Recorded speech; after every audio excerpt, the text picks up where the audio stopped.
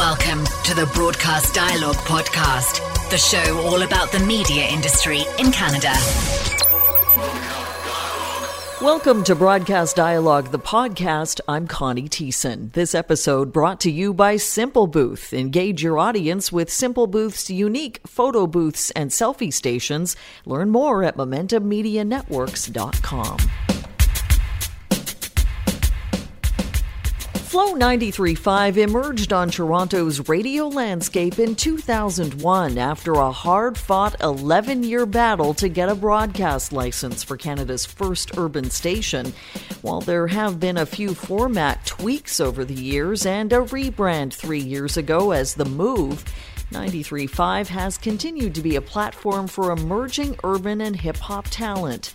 On this episode of Broadcast Dialogue, the podcast, Flow Program Director Josie Fennick on the station returning to its roots and its original brand.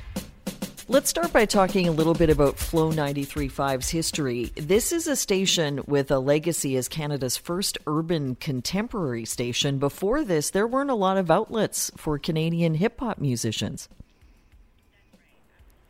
That's right. Absolutely. That's true. The station actually launched on February 9th, 2001.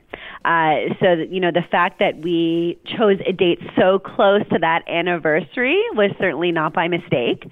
And we know that Flow initially was birthed because of a need and a desire to have an urban/hip-hop radio station in this city. In fact, we have people who work for us in this building right now who signed that initial petition to get Flow 93.5 on the air here in Toronto. So you've described the Flow fan base as cult-like. Can you talk about Flow's fans and how strongly they feel about the station? So when the station launched, like you already said, Connie, there was nothing like it in the city.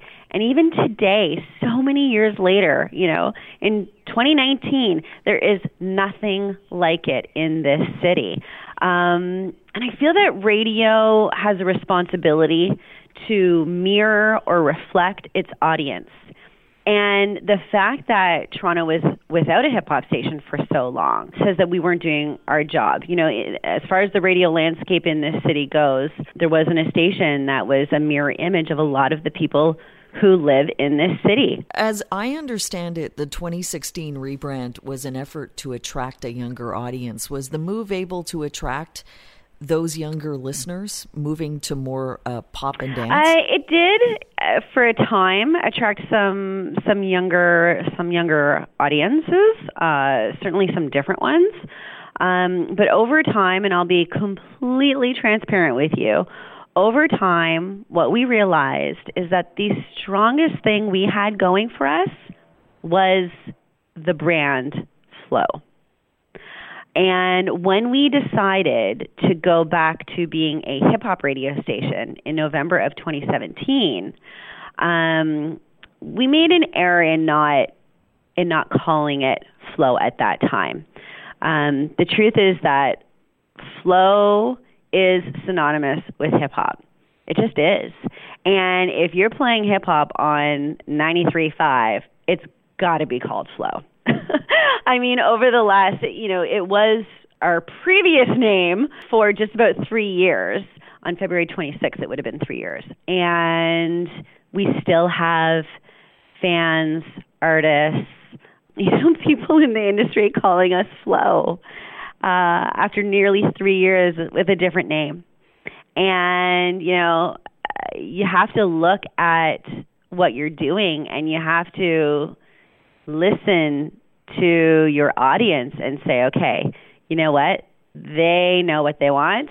They're in charge. Let's give them what they want. So with the change back to the Flow, will there be any on-air changes and any playlist tweaks? We've done that already. Yeah, we've already made some on-air changes and tweaks to our playlist. I think that perhaps a lot of people didn't notice because it was all done under our previous name.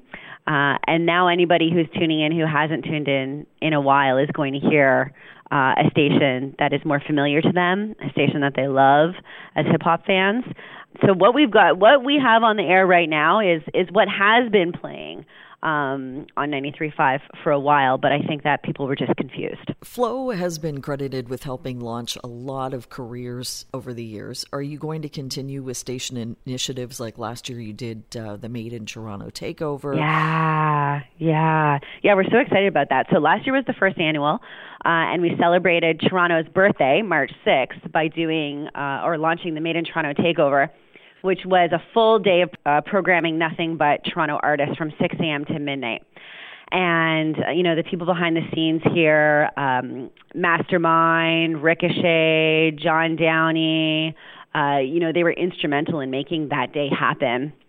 And so we're very excited to actually be bringing that back. We're going to be doing that again this coming March 6th on Toronto's birthday.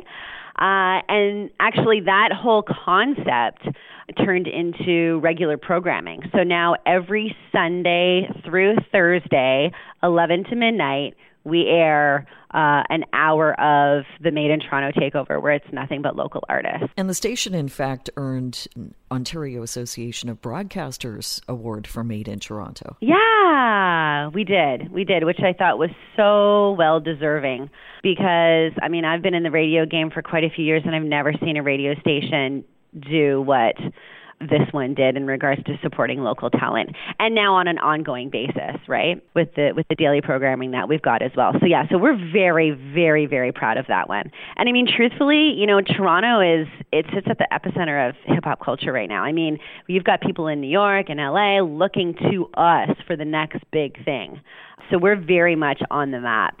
And we got a lot of eyes on us. I thought it was interesting when your staff, when they accepted the award, they said, there's still nothing for musicians like hearing your song on the radio for the first time. Absolutely. And you know what? Oh, yeah, it's so fun because we get all of these artists sharing video with us, capturing that moment where they hear their song on the radio for the first time. And it's blissful.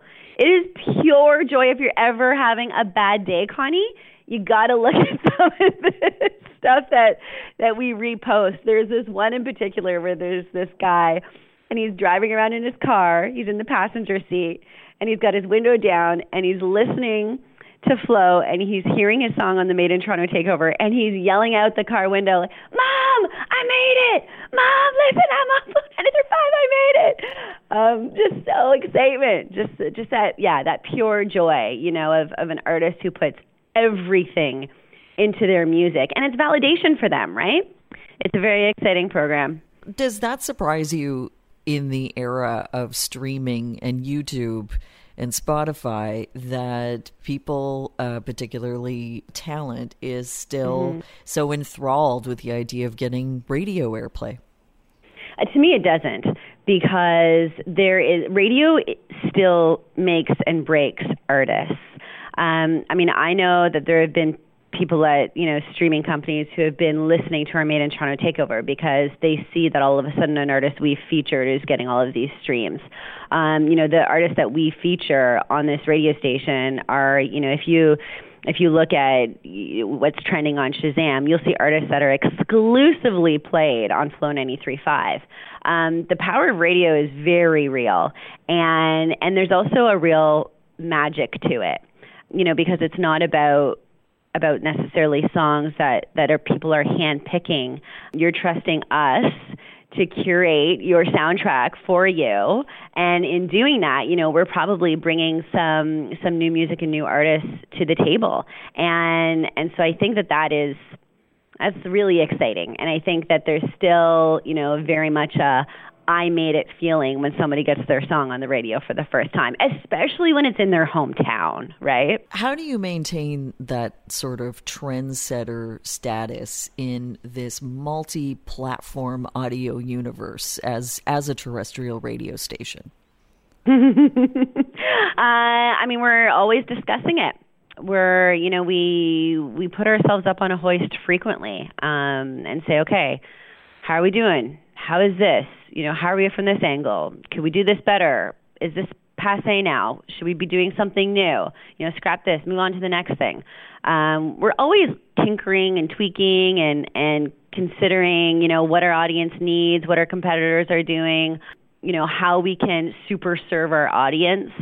And so I think that's the secret is, to never take anything for granted and to always ask yourself how you can be doing better and how you can be serving your audience better. Because ultimately that's what it is, right? We're here to serve our audience.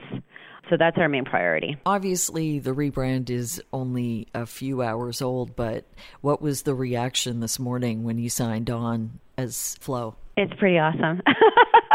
It's pretty awesome. We've definitely had a lot of positive feedback from people just saying, yes, finally, thank you. You've never stopped being Flo to me, or I'm so happy you're back. Like, this is the station that means something to me. This is the station I grew up with. People are so personal about it. Yeah, so it's been really, really wonderful, and we hope to keep that feeling going for a while. Thanks so much for joining us. Thank you. Thanks for listening to Broadcast Dialogue. For more information about the podcast or to receive exclusive access to our weekly briefing about the Canadian media industry, visit us at broadcastdialogue.com.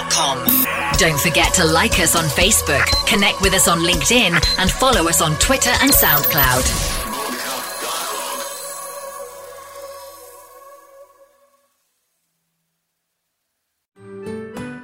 I'm Andrea Askowitz. And I'm Allison Langer. And we are the hosts of Writing Class Radio, a podcast, but we are so much more. We have writing classes. So if you are looking for live online classes where you can join a community, write to a prompt, get feedback, and get better, check out all our classes at writingclassradio.com. And listen to our podcast wherever you get your podcasts and at writingclassradio.com.